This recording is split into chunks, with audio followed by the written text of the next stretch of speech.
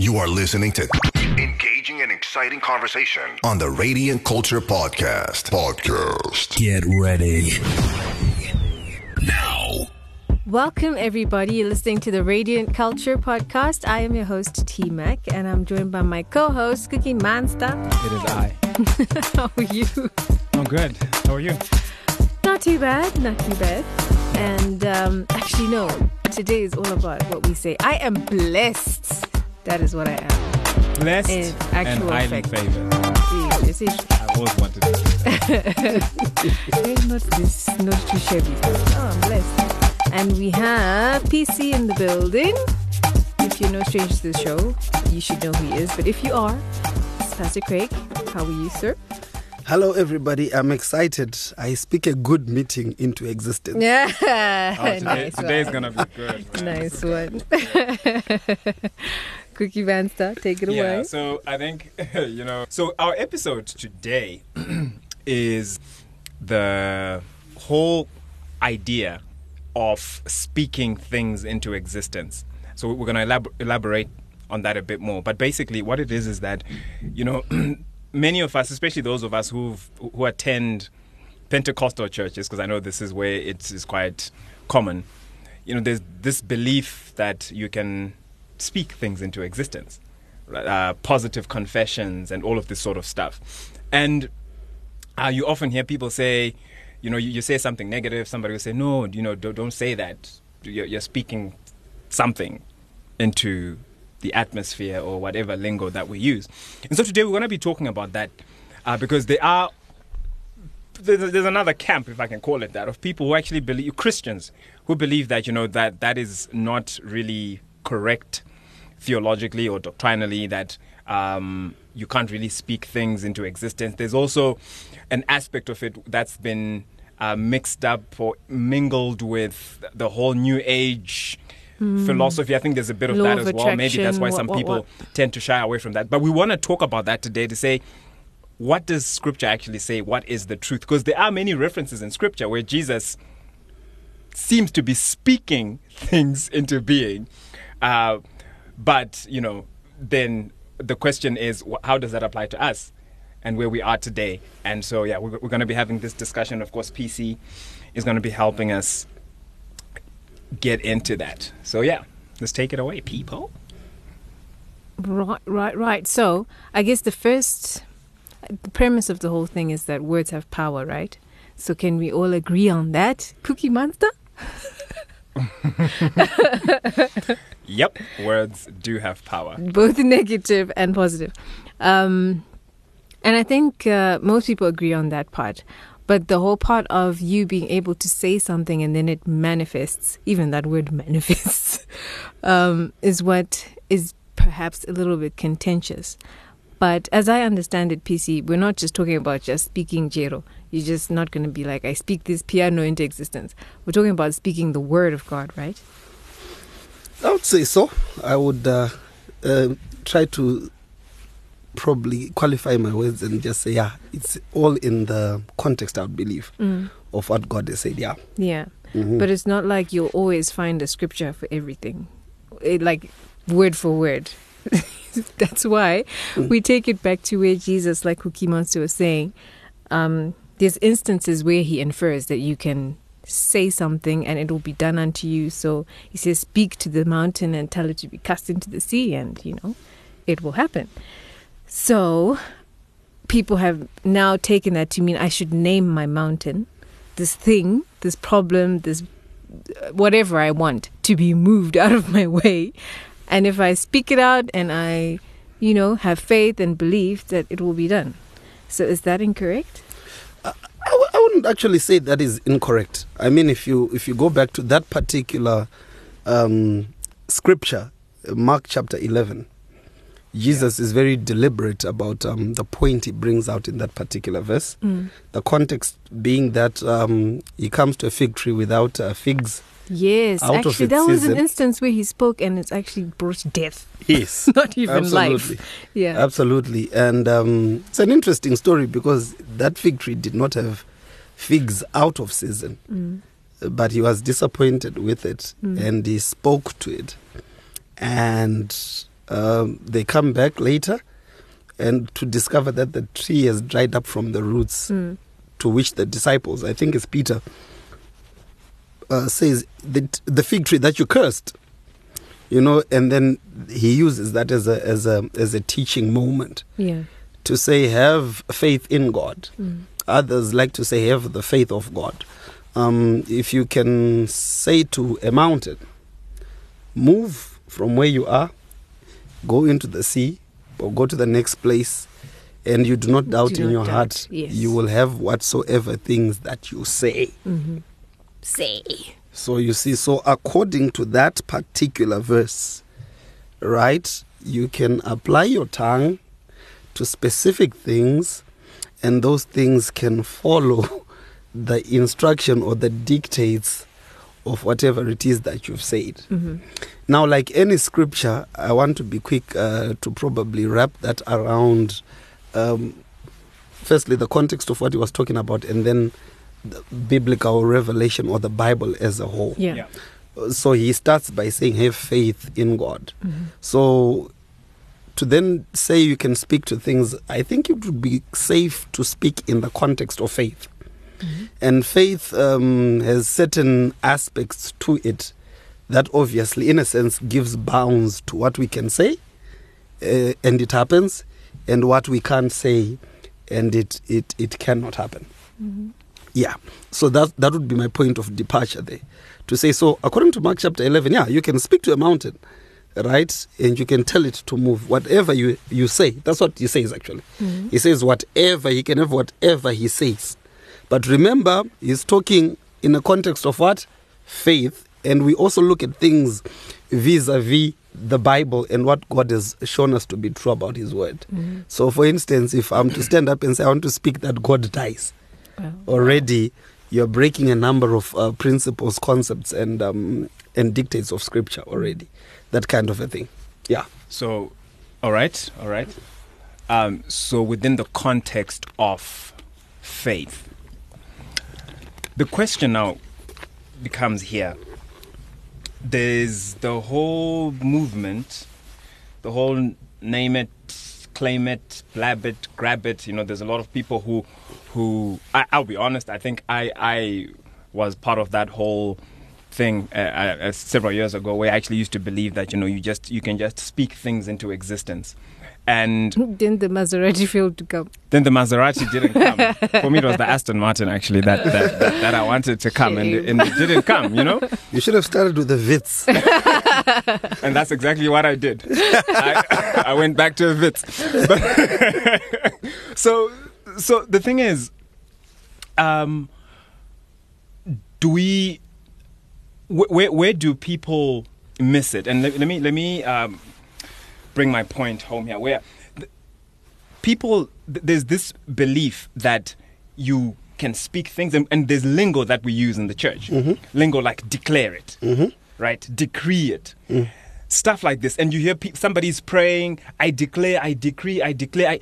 And I'll be honest, there are moments, and maybe it's just me overthinking, there are moments that I stop and I'm like, but aren't those terms specific terms? And those terms that are legal terms, or terms that have certain meanings, significant meanings, are those terms that we can just use and throw around willy-nilly?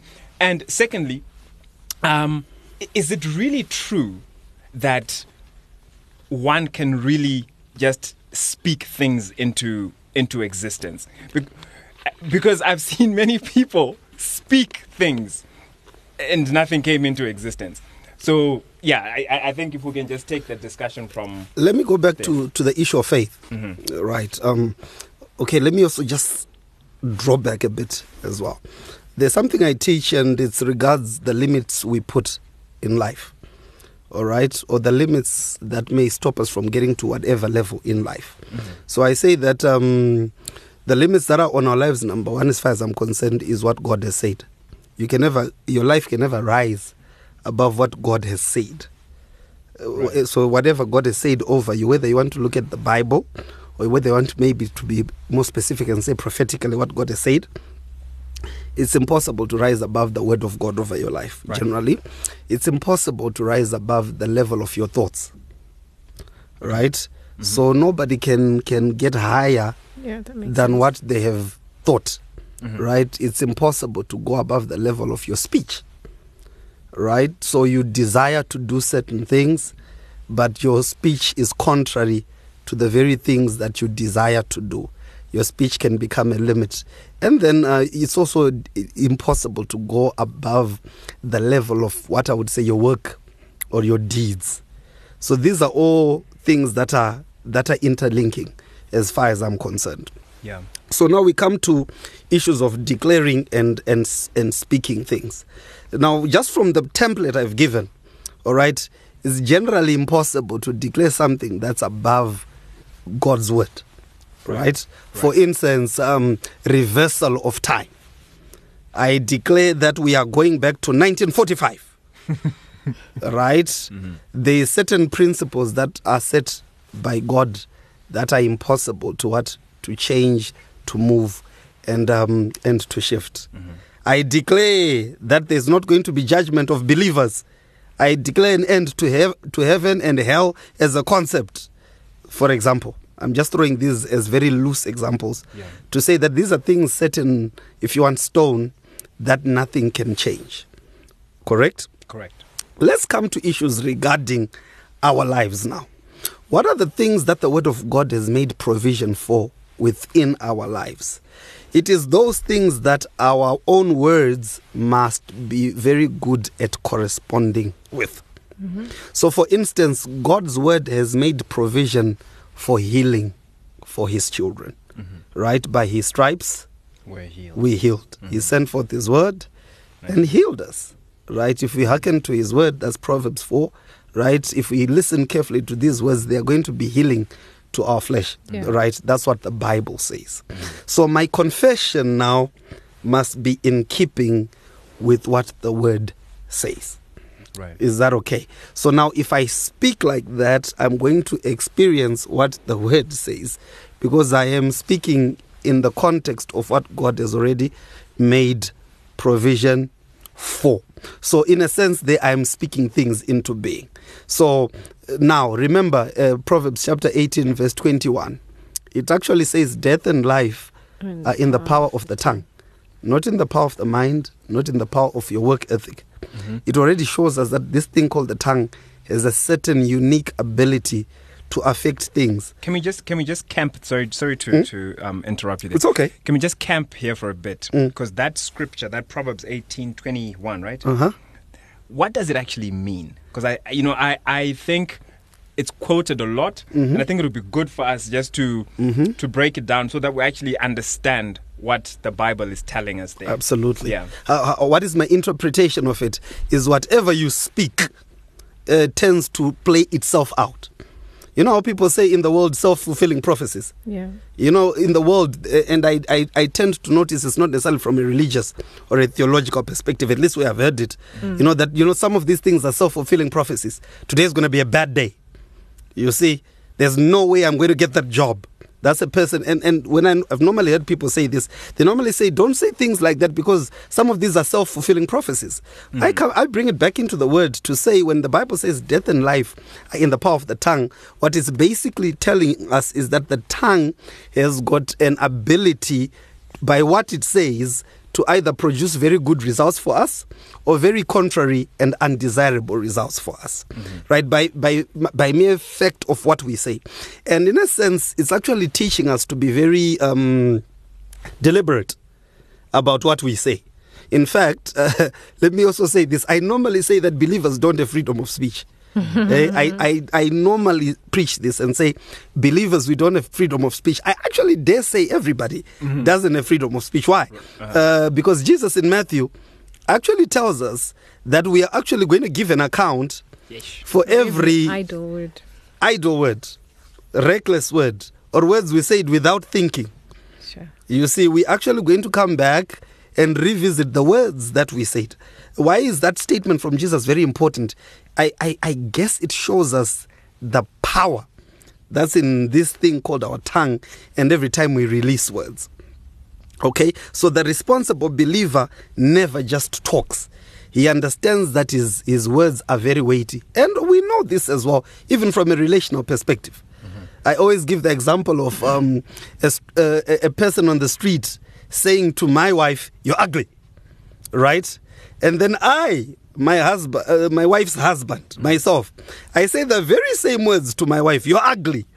The effect of those words tends to be different because of who said it. But the point is this: words can have a very profound effect on somebody. This is why we also teach parents, don't speak negatively to your kids, right? It has an effect on their psyche and how they grow up and so forth. So from a very basic level, it's undeniable, whether you are of the faith or not, that words have a profound effect. Even in history, words have started wars, have ruined companies, have ruined relationships, and have done all sorts of things. In fact, words can get you sued.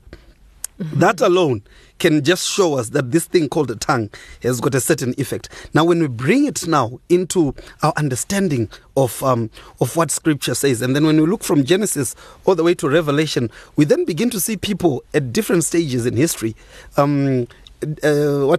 deploying their words into circumstances which went a certain way because of what they said. 2 Kings chapter 1. The man of God gives a prophetic word. Tomorrow, this time, there's going to be a what? A famine. Yeah. And then the man upon whose arm the king leaned, he says, even if God should open the windows of heaven, he said, "How shall this be so?" To which he got a response, guess what? For that clever response, you're going to see it, but you're not going to eat it. Yeah. So he disqualified himself by his words. In a sense, he spoke, he called things into being, or he declared his own end just by responding contrary to the word. So what's the lesson there? Whatever God has said, don't you dare stand up and speak contrary to what God has said. Just from 2 Kings 7 verse 1, don't let your words misalign themselves with God. Now, if I bring in King Solomon in the book of Ecclesiastes, remember what he says? He says, where the word of a king is, there is power. And who can say to him, what are you doing?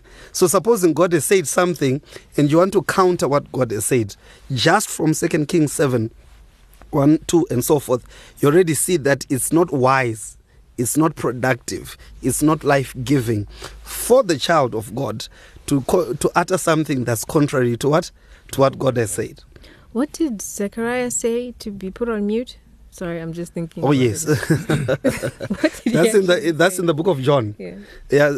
Remember again, and for him, that's just grace. When the angel Gabriel comes, I mean, if Gabriel comes into your space, you know it's not small things that's about to be discussed. Yeah. And he tells him, you guys are going to have a child, even though you guys are old. And again, the man of God in this particular case, or the priest on duty, he was totally out of it, you know. And he began to doubt that. I like to put humor to that, to say, you know, Gabriel looked at himself and said, what? Do you know where I always perch and spend time with? And why I spend time with? And now you're telling me I'm playing with you, so let me mute you until such a time as as that thing happens. That's what happened there. His show of doubt caused him to be muted or to not speak at all up until the fulfillment of what God had said. What's my lesson or what's my point? Whatever God has spoken, do not contradict it by your words. Let's go to another example. Mary. The angel comes telling her things that are out of this world. You, a virgin, are going to be with child. All right? That literally blew her fuses. But when she had to respond, she said, let it be to me according to your word. Yeah. All right? So the believer must never contradict what God has said. So this is the one part. Now, so on that note, it means that there are certain things that the believer can also say. As long as they line up with the word of God, will bring a desired reality in their life. Let's look at Joel chapter 3 verse 10, for example. What does Joel 3:10 say? Wow, I don't have ever heard Joel quoted anywhere. Right. It says, beat your plowshares into swords and beat your pruning hooks into spears. Yeah. Let the weak say, I am strong. I am strong. You know the song, Right? right? Oh, that's the only one from You see, the rest of the book. Let the weak say, I am. Strong. So a weak person must say that they are strong. Wait a minute, but they're weak. Joel. But listen, the weak must say, I am strong. The weak must say, but you're weak. So if you say you're strong, are you not lying? Are you not? The fact is you're weak, but you are saying you are not weak, you're strong. Technically, we could arrest you for lying. So already it shows us there that from a biblical perspective, the child of God must constantly speak his desired reality in spite of his negativity which is around him. So the person that is sick, their confession from Joel 3:10, we can infer that the person that's sick must declare that I am healed. Right? The person that's weak, like Joel 3:10 says already, I am strong. Right? Let the poor say. Let the poor say, absolutely, actually. Even the poor person, let him say that I am rich. Okay, so already we see that our confession must follow what God has said. Can I say something? Yes. Very interesting. Every time you quote Joel, I always think of the Joel 2. Yes. That in the last days, anyway, so that one is a very interesting one. So PC, could it then be that there's a disconnect or a misunderstanding, or maybe there's been an abuse of this, because many people, many times I've seen people confessing from, I think, a background that is more self-centered, from a background that probably lacks understanding. And then when they speak these things and they don't happen, or they make these declarations and they don't happen, then you start asking that, okay, so was this a case of somebody declaring something but not having the faith? Was this a case of someone declaring stuff from a wrong place? Or is it a case of, maybe we've got it totally wrong? That because we also have the issue of the prosperity gospel, right? If we can just go there for a second. The whole prosperity gospel, that whole movement, where there's been a lot of this kind of stuff, where God is almost being used as a means to an end, to say, God wants you rich, God wants you to have this, God wants you to have that, you're a child of God, you can't be poor, etc, etc. So there's this, and then dovetailed with that is, you've got to confess these things. You've got to speak them into existence. You've got to speak them into being. Now, I'm speaking as somebody who's been in church circles for a long time. And I think that sort of stuff really puts me off, like just personally, especially prosperity gospel type. So I think when I see all of that stuff, I'm like, okay, but guys, are we really thinking about what we're saying? Are we really thinking about why we even want the things that we want? And are we not now just using God as a means to an end? And then the other thing is, are we not just taking almost like this new age drivel, all this new age belief where think positive, speak positive? Is that not what we're now taking and superimposing onto our Christian belief and expecting to see things happen? Okay. And I know I've said a lot. No, I actually got you. Number one. Yeah. I believe that a lot of these people outside of our circles have taken what we have and put it to them. So I would not say we're taking them and into ours as far as scripture is concerned. So thinking positively, for example, the Bible, again, I like to say to believers, you don't have freedom of thought. The Bible is very specific about what and how you must think. Remember Philippians, think on these things. Right. Right? You evil generation, this is Jesus to the Pharisees. Why do you think, or why do you entertain wicked thoughts? This is Jesus speaking to Pharisees. Why do you entertain wicked thoughts? Remember. So already Jesus has a way he wants you to think. Jeremiah chapter 1. He says, I'm a boy. God says, don't say that. Don't say that. Again, I'm coming back to, so we must be very measured. Now, James chapter 4 says something very interesting. Maybe to answer where you've been talking about, aren't we using God as a lapdog or a remote control or a genie to say something? And it may somewhat answer where you're coming from. And it almost goes back to some of the things I mentioned a bit. You desire, but you do not have, so you kill. This is verse 2 of James chapter 4. You covet, but you cannot get what you want, so you quarrel and fight. You do not have because you do not ask God. When you ask, you do not receive because you ask with wrong motives, that you may spend what you get on your pleasures. So when we talk about declaring certain realities, these are principles that guide or govern some of the things that we speak into being. So for instance, I am going to get 8 A's. This is a child in school who does not study. Right? James chapter 4 says, you say these things, but you don't get them because you're wanting to get them out of your pleasures.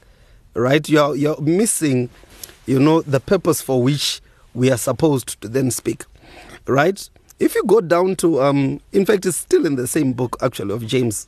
It should be chapter 2. It says, the body without the spirit is dead. So faith without works, without corresponding works, is dead. So sometimes, number one, there's people who are totally speaking things that they are never going to get because it's all selfish. But if you go to James, which says faith without works is dead. So supposing, let's use something that's more commonly acceptable, healing. Mm-hmm. Right? Generally, we believe that if we speak healing, we'll be healed, right? Yeah. Correct. Now, supposing I say to myself, be healed of this headache. I have spoken, but immediately after I speak that, I am stressed about the headache. My works are contradicting my faith. So there are a number of times I believe where people have spoken certain things, but they go on to act a totally different way. And the result is that nothing happens. And here I'm not just talking about the declarations, as it were. We can even put in what people would say is prayer. Okay, so we ask God to help us in a certain issue, but the moment you step out of praying for that thing, like I said, you begin to worry about it. So worry, anxiety, fear, it nullifies any prayer, or if you want, any declaration you make. By the way, words like declare and decree for me are pure semantics. It's what they mean to the person who's speaking it, and what value they assign to it, and how it relates to whatever it is that they are dealing with. Right. So whatever is spoken must never contradict the actions that follow. And by actions here, I'm starting from attitudes. Right? State of thinking, state of mind. I always teach when I talk about faith that if you believe in God for something and you are stressed about it, don't expect to get it. Because if you do believe God has done it, why aren't you at peace? Because peace is an attitude of faith. So no matter how many times you can then speak a thing, if your corresponding actions then. So you believe that your hand is healed, but you don't ever try to move it. Okay, you don't ever try to use it. You see, you don't ever try to then do the works of whatever it is that you've spoken. You believe that your business has prospered, right? We're not even talking creating cars out of nothing here. Remember, in the non-religious circles, people even tell you that for their business, they tell themselves certain words and so forth. I believe they got that truth from the word. Of course, they've taken the word out of it, right? I'm not sure if, the top sports people, I was watching Ronaldo yesterday. Very fascinating match, Euro yesterday. You don't see that kind of superstar sports person before the biggest match of their lives telling themselves that I'm not going to score. You know what? He speaks a certain reality that he desires to see. Then he goes, he thinks it obviously, he hypes himself, and then he goes and he works it out. So the person who wants to prosper, say as a salesperson, as a public speaker, as a business person, he says certain desirable words, right? in those areas, he must then go and act it out. You can't say I'm the best writer, you don't write, you don't work on that, and so forth. So why don't people then get some of the things that they've said? They're acting contrary to the very things that they've said. And number two, what they're saying is just out there for nothing else other than their lustful endeavors. Right. Quick one, another question. So what happens, and thank you for that. I think that actually sheds a lot of light and brings some very important context. What about in situations, PC, where one has believed God, they've spoken, they've trusted, they are at peace, but God doesn't heal, or the healing doesn't happen, or the desired outcome doesn't happen? Maybe the question there becomes, how does one handle that? I know that's quite a deep question, but yeah, it's actually a favorite. It's a favorite question. I like answering. Actually, I just don't know if you want me to throw my bombs now, or we'll still be alive, or if people will listen to us again. Bring the bombs. If I was to bring it back as a question, at what stage do we conclude that God has not healed? At what stage do we then put a marker to say that God has not healed? Right?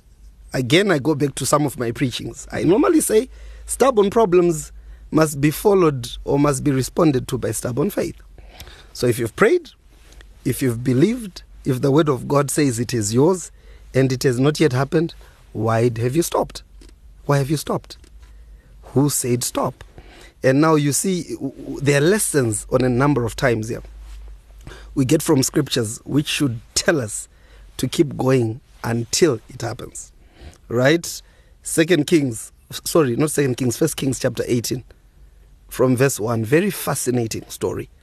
Because it's 3.5 years later, God tells Elijah, go show up to Ahab, I will send rain. He doesn't even talk about fire. Right? He goes to Ahab, he calls for fire, and boom, within a second, fire comes. Now you tell me, what's easier to bring from the sky, water or fire? Right?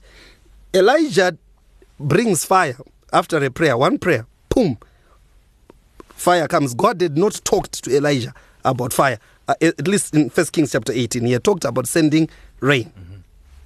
Then he tells the people to run. I see the abundance of rain. What's interesting is Elijah starts praying for what God said I would do.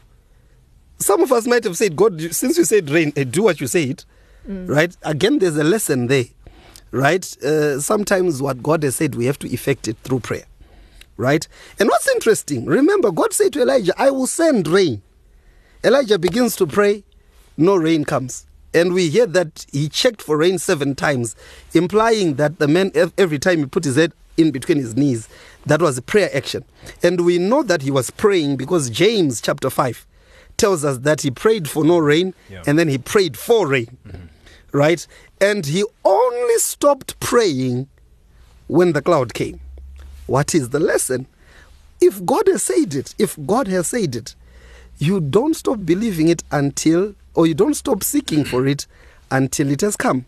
So the moment a person said, I prayed about it, and then it didn't happen, says who?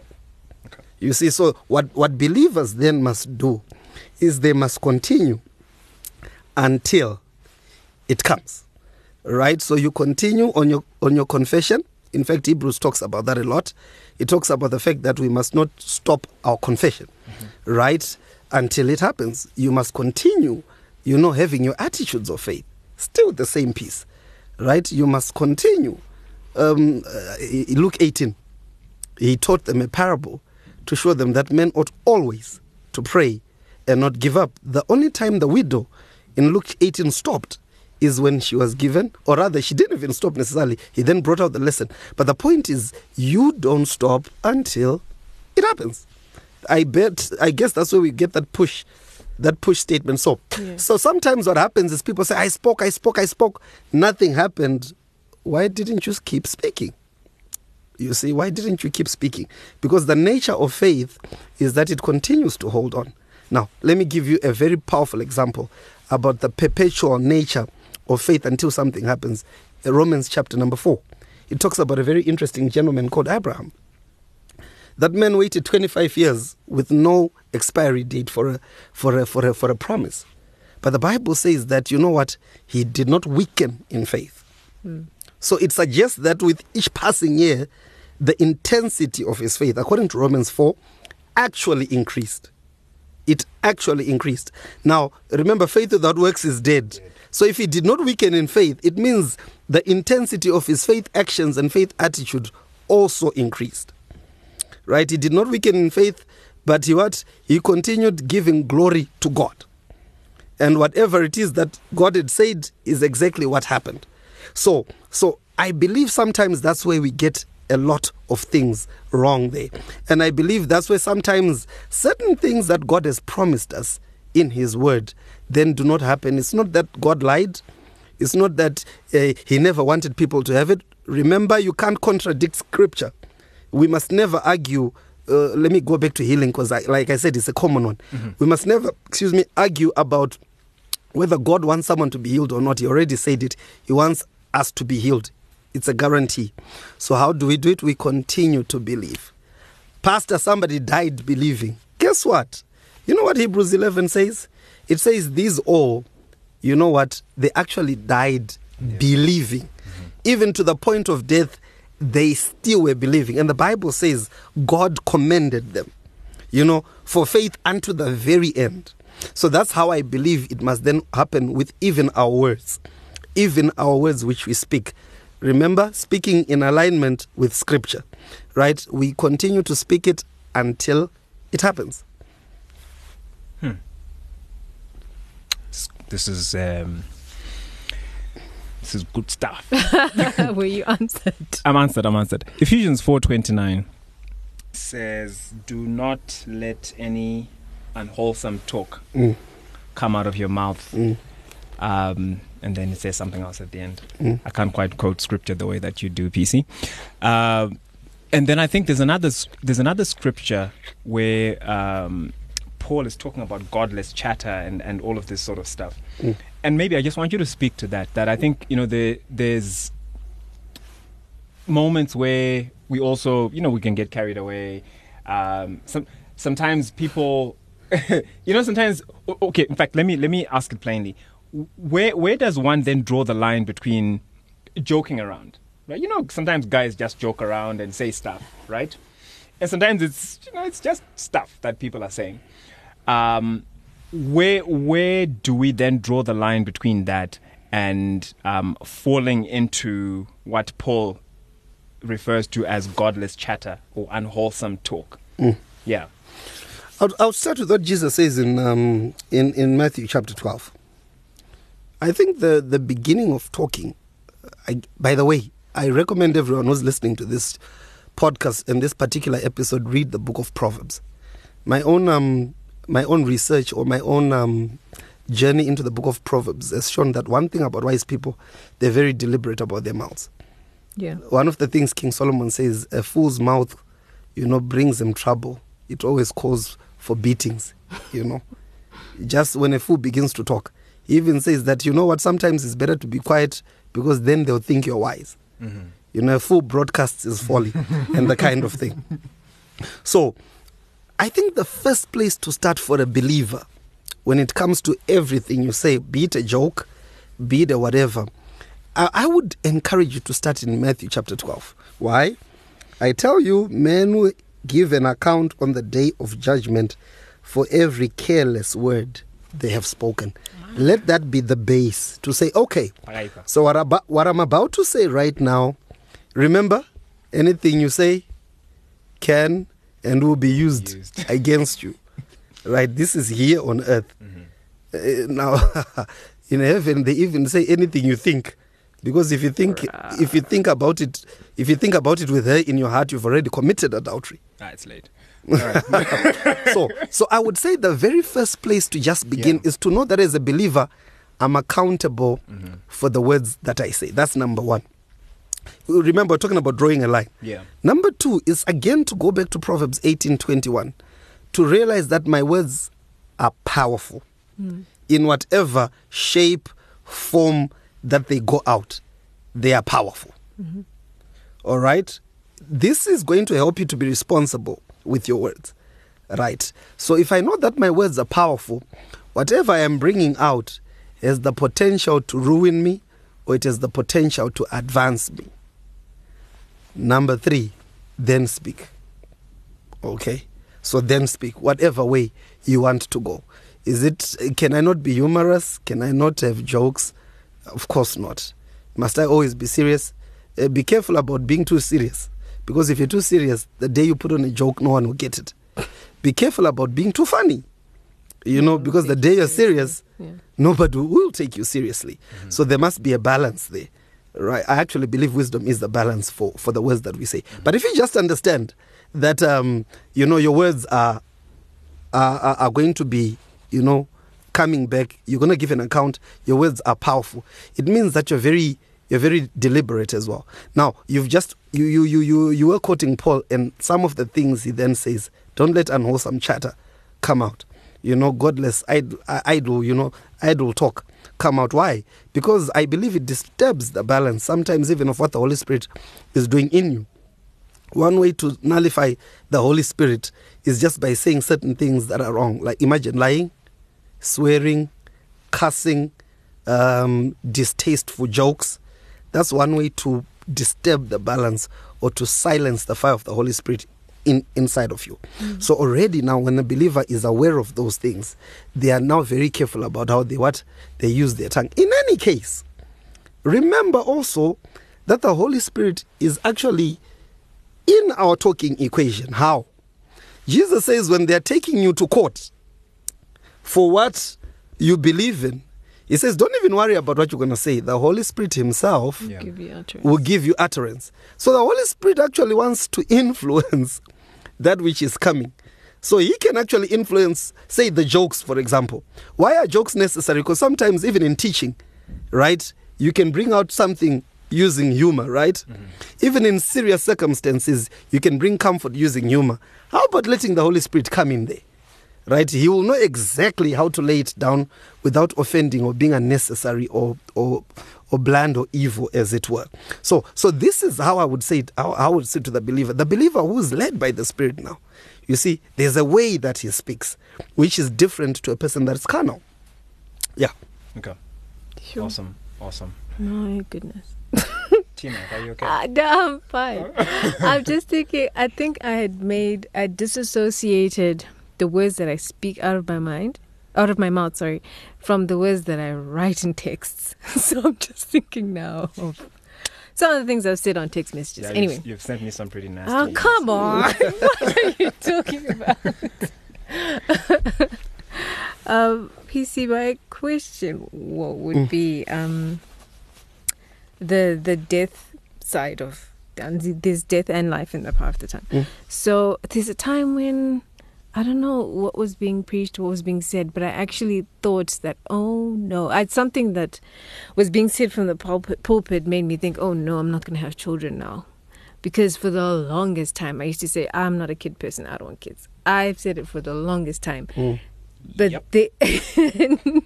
now that I want them, I'm like, how do I go back and undo all of that talking that I was saying? Like, I was just saying it. It was just how I felt.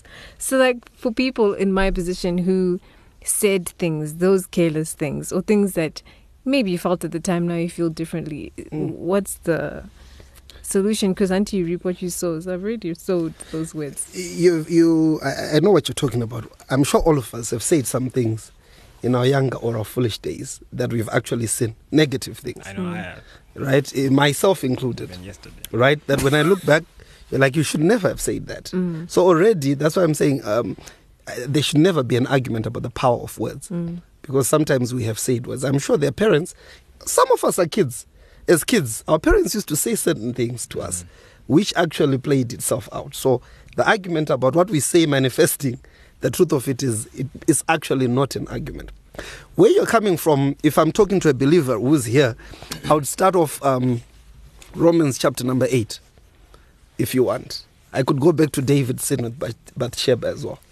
Remember when Nathan approaches David, and David says, I have sinned. I love the words that Nathan said. He says, God has removed your sin. That was a very, very powerful statement right there. Now, Romans chapter 8, verse 1. Now that we're in Christ, what does the Bible say? It says, there's therefore now no condemnation for those that are in Christ, who walk after the Spirit, or in the Spirit if you want, and not after the flesh. Yeah. So it means that the believer now must begin to embrace and speak out the mind of Christ over their life. Yeah. Right? So you begin to trace back what the Word says about you, and then you begin to align your thoughts and your mind to what the Word says. Right? So if I said certain things like, I will never be good at math, and at a later stage in my life where I actually need math, right, I now have to go back and trace what the Word of God says regarding my situation. I must not condemn myself for the foolish things I already said. Yeah. Because guess what? God doesn't. You know what I love about God, guys? This just amazes me. All of us, we've got family members. Some of our family members really act crazy, you know. But when somebody out there is blasting on your family members, you tend to defend them, you know, regardless of their messes, right? You might then go back home and say, Yusha, you never do these kinds of things, you know. But when you're out in the open, you shamelessly defend your person. Correct? Yeah. Tell you what, God defends us even more with every accusation that the devil lays against us. Because there's this thing called the blood of Jesus that covers every one of our infractions and sins. Yeah. Right? I'm saying this so that the person in Christ now is not holding back to the words that they said, all right, or living in condemnation, because as long as that attitude is there, it's then difficult to receive anything good from God. Okay. Right? So, find what the Word of God says. Find what the Word of God says. And then begin to align your thoughts and begin to align your speech to the very things that the Word of God says. Okay. Listen to what Psalm chapter 1 says. It says, blessed is the man who walks not, right, in the counsel of the ungodly, nor stands in the way of sinners, nor sit in the seat of the scoffers, but his delight is in the law of the Lord, and on his law he meditates day and night. He shall be like a tree planted by the streams of water, which gives its fruit in season, whose leaves never wither. Whatever he does prospers. This is God who says, whatever he does prospers. So am I sinning against God by beginning to declare to myself that, Father, whatever I do, it prospers? I doubt I'm talking about drug dealing there, right? Okay, or stealing someone's car, all right, and things like that. So I'm just saying, you begin to align your words. Now, whether it be wanting to have kids, whether it's wanting to have academic progress, whether it's wanting to start a business, whether it's wanting to get into politics, whether it's wanting to establish a church, or maybe to stand up and be a public speaker. I used to always say public speaking is too difficult. Right? I better begin to say, you know what? I can do all things. Philippians 4 verse 13. I can do all things through Christ who gives me strength. He is my utterance. He gives me utterance. That kind of a thing. So go back to what the Word of... Remember, don't condemn yourself, number one. Yeah. Don't condemn yourself. Because guess what? God is not even condemning you. He isn't. The sins we did in ignorance, God has overlooked. This is in the book of Acts. Romans 8, there's therefore no condemnation. Then go back into what the Word of God says. If words messed it up, words can start. Now watch this now. How does the Bible begin in Genesis chapter 1? It starts with a mess. In the beginning. In the beginning, exactly. There was a mess. Yeah. And how did God begin to sort out the mess he didn't like? He started speaking a certain way. And that's a lesson for us there. That whenever we're wanting, to sort out certain things, before we even put hands and feet into it, the first port of call there must be that we must begin to speak a certain way to those things. But like I said, align your mind, align your actions to the very things that you're beginning. So now I've spoken that I'm going to be good in class. When I'm getting into class, I mustn't get in there gloomy, fearful, scared. I mustn't be saying bad things about the teacher, right? And all things mathematic. Let me align my attitude now to what I've already said and watch what's going to happen. Yeah. Awesome. T-Mac, we speak triplets. Oh, wow. I receive. I receive. No jokes, but No, this is really good. You know what? As you're speaking, PC, I think one of the things that has been missing from all of this discussion, this topic rather, is I think there's a lot of people who've been doing stuff. So yes, positive confession, yes, speaking things, declaring things, but I think there's also been a lack of understanding of the why we do what we do, why we have to do it the way that, like just the way you've brought it today. And I feel like maybe there are people who also feel like, you know what, who are starting to feel like, you know what, I don't really believe this stuff, and calling it this stuff just because that's kind of where they were at, but due to that lack of understanding that no, it's not that it's something that is some other funky doctrine out there, or just a charismatic thing that people, or just a thing that charismatic people do, but that there's actually biblical truth, there's biblical precedent that has been set. And I just love the way that you've brought some much needed context to that today. So one other thing that I want to just ask is, you know how the Bible. So the Bible is a very interesting book, right? There's certain things that the Bible says that are like a little outrageous, that you think, okay. So one of the things that I find, like that scripture that I think it's Mark 4, that where Jesus says, if anyone says to this mountain, Mark 11. That's Mark 11. Yeah. So you read something like that and think, okay, was Jesus saying we can literally speak to mountains? Was he using that as an illustration, as an example? Or was it a Jesus thing where Jesus is saying, you know what, if you really believe, you can speak and big things will happen, whatever. I'm just wanting to understand that there are some things in the Bible, even, that scripture that says that greater is he that is in you than he who's in the world. So in fact, no, the one that says greater things than these shall you do. Absolutely. So all of this sort of stuff. What does that mean for us as believers? How do we practically apply some of these things that Jesus said, given the context of what we're talking about today? Okay. Firstly, I would say if God has said it, when God speaks, I like what this other servant of God said. God means what he says, and he says what he means. So God is not in the business of chucking jokes or funny, psych things, That thing I was saying there in John 3:16, that whoever believes in me shall not perish. Guys, I was actually tripping. That is not how God operates. So if God has said it, he means exactly what he has said. That's just a point of departure. So every promise that God has given in the scripture, God means exactly that. Right? Coming to the issues of Mark, contextually, when Jesus says, you can say to this mountain, he was referring to a physical mountain. Right? Now, how do we apply it in our lives now? Does it mean right now I can just move Mount Everest from Mount Everest to Zimbabwe, for instance? Not necessarily. Right? I believe that he's basically telling us that there's a lot of metaphorical mountains in life that we literally can move based on the words that we speak. Right? So certain problems that we face, the beginning of those problems to change can be the very words that we speak.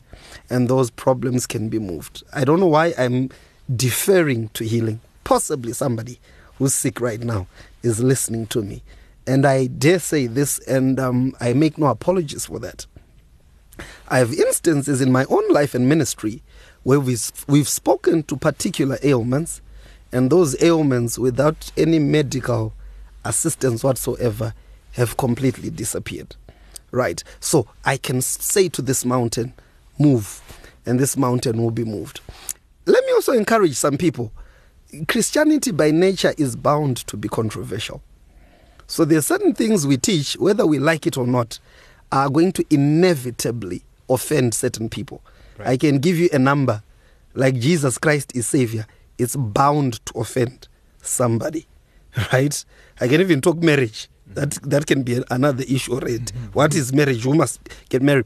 That's bound to offend. So sometimes some of the things we hold to be true, even this particular aspect of speaking, might cause offense. But I would say to the believer, regardless of what the world thinks, it doesn't negate what God has said.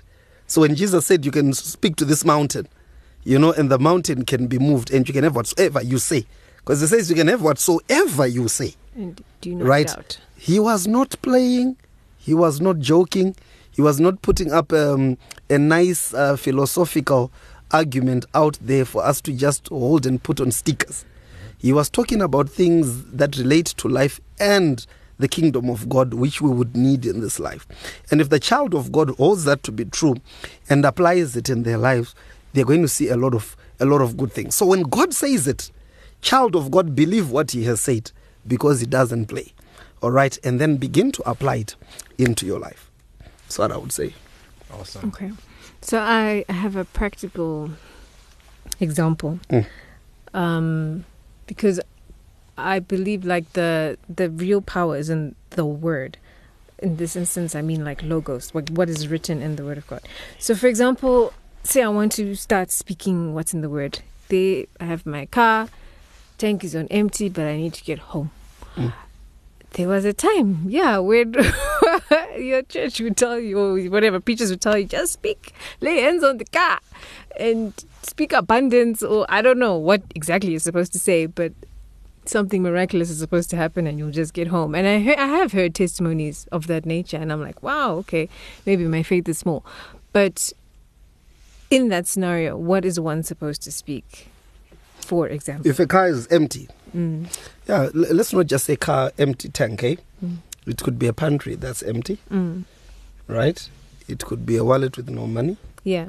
It could be a specific situation of lack. Yes. Right? Whenever there is lack, speak supply. Is that all right? Let me not say speak. Let me use this word which everybody might understand. Pray for God to supply. Okay. Can we start there? Right? Supposing you want something, what does the Bible say? In the book of John, Jesus says, ask anything in my name so that your joy would be complete. He actually says, till now, you have asked for nothing in my name. I say to you, ask for anything in my name so that your joy may be what? Complete. Now, the point becomes, if I'm hearing your question properly, the point of asking to the point of how that thing manifests, how does it exactly happen? And here is where I then defer it back to God to say how God works in all of us is not going to be similar. So I know certain people without fuel, they believed God for fuel and they spoke. And guess what? Somebody just pitched up, gave them money. Or somebody just phoned and said, I'm looking for you. I want to give you certain things. That's number one. Yeah. I want to also be very clear, or to just balance it against irresponsible living. I was about to say that. Yeah. Irresponsible living. Yeah. So you are now speaking fuel into your tank, but the way you run your finances in general is a bit shabby. Be careful. All right? You might be playing on the bounds of foolishness there. Yeah. But let's not discount miracles. Okay? Let's not discount miracles. What is a miracle? A miracle is God breaking natural laws to do something. Yeah. And guess what? God still performs miracles. Where is the balance now? You cannot leave everything on... Life can't be continuous miracle. Let me show you how. I need miracle money, so I don't work. Correct? In fact, why do I need miracle money? I need miracle food. So I mustn't eat. I must just be full. Heck, I don't even need to bath. Let me just be miraculously what? Clean. Hey, why do I need a wife to have children? Why can't I just have miracle? So then it takes out how God set for us systems to live. Yeah. So a miracle is God's response to a crisis. Yeah. But if you find out that in your life there's a continuous crisis, then we have a problem. That is why sometimes you don't hear certain miracles repeating themselves necessarily in certain people. Yeah. Because, hey, every other day of the week you don't have fuel. So every week God needs to what? To provide miraculously petrol, every month end. Hey, man, fuel. You need what? You need rent. Every month end. God has to miraculously provide rent. There's a problem there, right? It means there are a lot of rules, or a lot of systems rather, that are being broken. So miracles come in as God's response to crisis. So let's come again. Sickness. You're sick today. You're healed. Same sickness tomorrow, same sickness next week. Maybe it's related to your diet or your hygiene. Ladies and gentlemen, we must be very careful there. Or even personal choices. Yeah. Not that I'm being judgmental, right? But I am a junkie, or I'm sexually immoral, and I get certain sicknesses out of those, and then God heals me. As soon as I'm free, my ulcers are gone. I want to go back to abusing alcohol again. Yeah. You see, I want to go look for another woman, and so forth and so forth and so forth. Remember the guy who Jesus healed, and he finds him later in the temple? He says a very interesting statement: see that you don't sin again, otherwise something worse will happen to you. Yeah. So, guys, don't discount miracles, but be very worried if every single day and every aspect of your life is a miracle. Yeah. Okay? So that is the thing there. That's not how God intended for things to be. Okay. So my part 2 of that is, I know you can't give it can't be very prescriptive, but just as a general rule, should it be, back to the car and the fuel example, should my prayer be Mwari Baba Zatsai Tank, or it should be, Lord, your word says, you are my shepherd, therefore I shall lack no good thing? Does it always have to link back to the word, or we have creative license to just speak Chero, and if it aligns with his will, then it will happen? Supposing I've got a full tank and I'm always speaking and saying, this is going to be an empty tank. This car always has an empty tank. Or suppose I've got a very spick and span car, and then I'm always speaking to this good car and saying, this car is going to break down. This car's got faults. This car's got issues. Would it be something very recommendable? Of course not. Right? So in the opposite vein, supposing you've got something that's problematic, there is no problem with speaking the reality that you want to see. Okay? Genesis chapter 1, God was basically speaking the reality he desired to what? To see. Yeah. So there's nothing wrong with speaking the reality that you want to see. In instances like I'm now saying, God comes and boom, there's a miracle. But instead of saying, God, give me fuel, fill up my tank miraculously right now. Thank you, God, I never run out of fuel. Right? Thank you, God, I never run out of fuel. Thank you, God, that my business or my workplace never pays us late. Right? Thank you, God, that my business is profitable. Right? Already, you are in keeping with how God has intended life to be. Remember, generally, as a believer, there's a problem when your needs are not met. Because God's intent is never for your needs not to be met. Matthew 6, if you seek first, these things shall be added. Philippians 4, don't be anxious about anything. Right? Make your requests known to God. Right? What does the Bible say? It says that He's our shepherd, we lack nothing. Psalm chapter 34, no good thing will He withhold. Is it 34 or 37? No good thing will He withhold. Yeah. Right? Psalm chapter 84 is a sun and shield. Right? He gives grace and glory. In fact, no good thing will He withhold from those that walk uprightly. That's the word of God. Yeah. So already, generally, the life of a believer is that his needs must be met. Generally. Okay, before we talk about speak it or not speak it, already God's intent is this. What are we saying now? Your words must just be in keeping with what God has said. As long as your words are in keeping with that, as long as your mind and your work ethic or your deeds, all of them, are in keeping with that, you'll be fine. And when a miracle is needed, because I promise you, regardless of how speak and span your life is and how organized and orderly you are, you might find out that the flight has been delayed out of nothing that is a fault of your own, but you need to be somewhere at a certain time. God can perform a miracle. Yeah. You see now. Awesome. Because of time, we're going to have to wrap it up. But thank you so much, PC. This has been very, very eye-opening, very enlightening. And some things that you said that have really stood out for me are that as a believer, you don't have freedom of speech. I think that is quite profound, actually. You don't have freedom of thought. Wow. Yeah, that's definitely something to think about there. And then another thing that you said that I think is very important is just the whole aspect of prayer. I think in our very pragmatic and practical world today, we tend to forget to pray, especially to pray for just those things. I tend to be quite a practical person in the way that I do things. So, often I just think, I need to do this. I make a plan, and often just forget to say, but why don't I pray for certain things or things that I may think are too small for God, because then we tend to think, I'm just going to pray. I'm going to pray for the big things. Yeah. But those small things, we often just forget to say, hey, Lord, just to pray for those small things. And the other thing that you said that I think is really important is that miracles still do happen. Mm-hmm. I think those are very, very, very good points there that we ought to remember, and I think that we definitely ought to apply. So thank you for this. I think there's a whole lot more to be said, but of course this is all we have time for today. T-Mac, I don't know if you have anything. No, we can wrap it up. Thank you so much, PC. Always coming through with your not so PC statements, but Yep. I think whenever people go back and study the word, it was like, oh, okay, yeah, he had a point. So we are going to wrap it up here, but thank you everyone for listening, for joining us for yet another installment of Radiant Culture.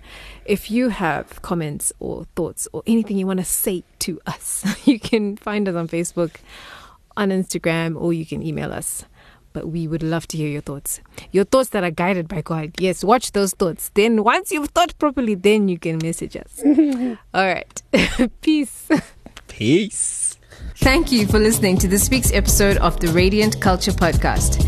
If you want to make a contribution, make a suggestion, or have a request, you can get in touch with us via email on radiant@thehub.co.zw or inbox us on Facebook and Twitter. Look out for the next episode and remember to share this one with everybody you know. God bless. It's hot, it's fresh, it's uncut. #Real Talk on the Radiant Culture Podcast.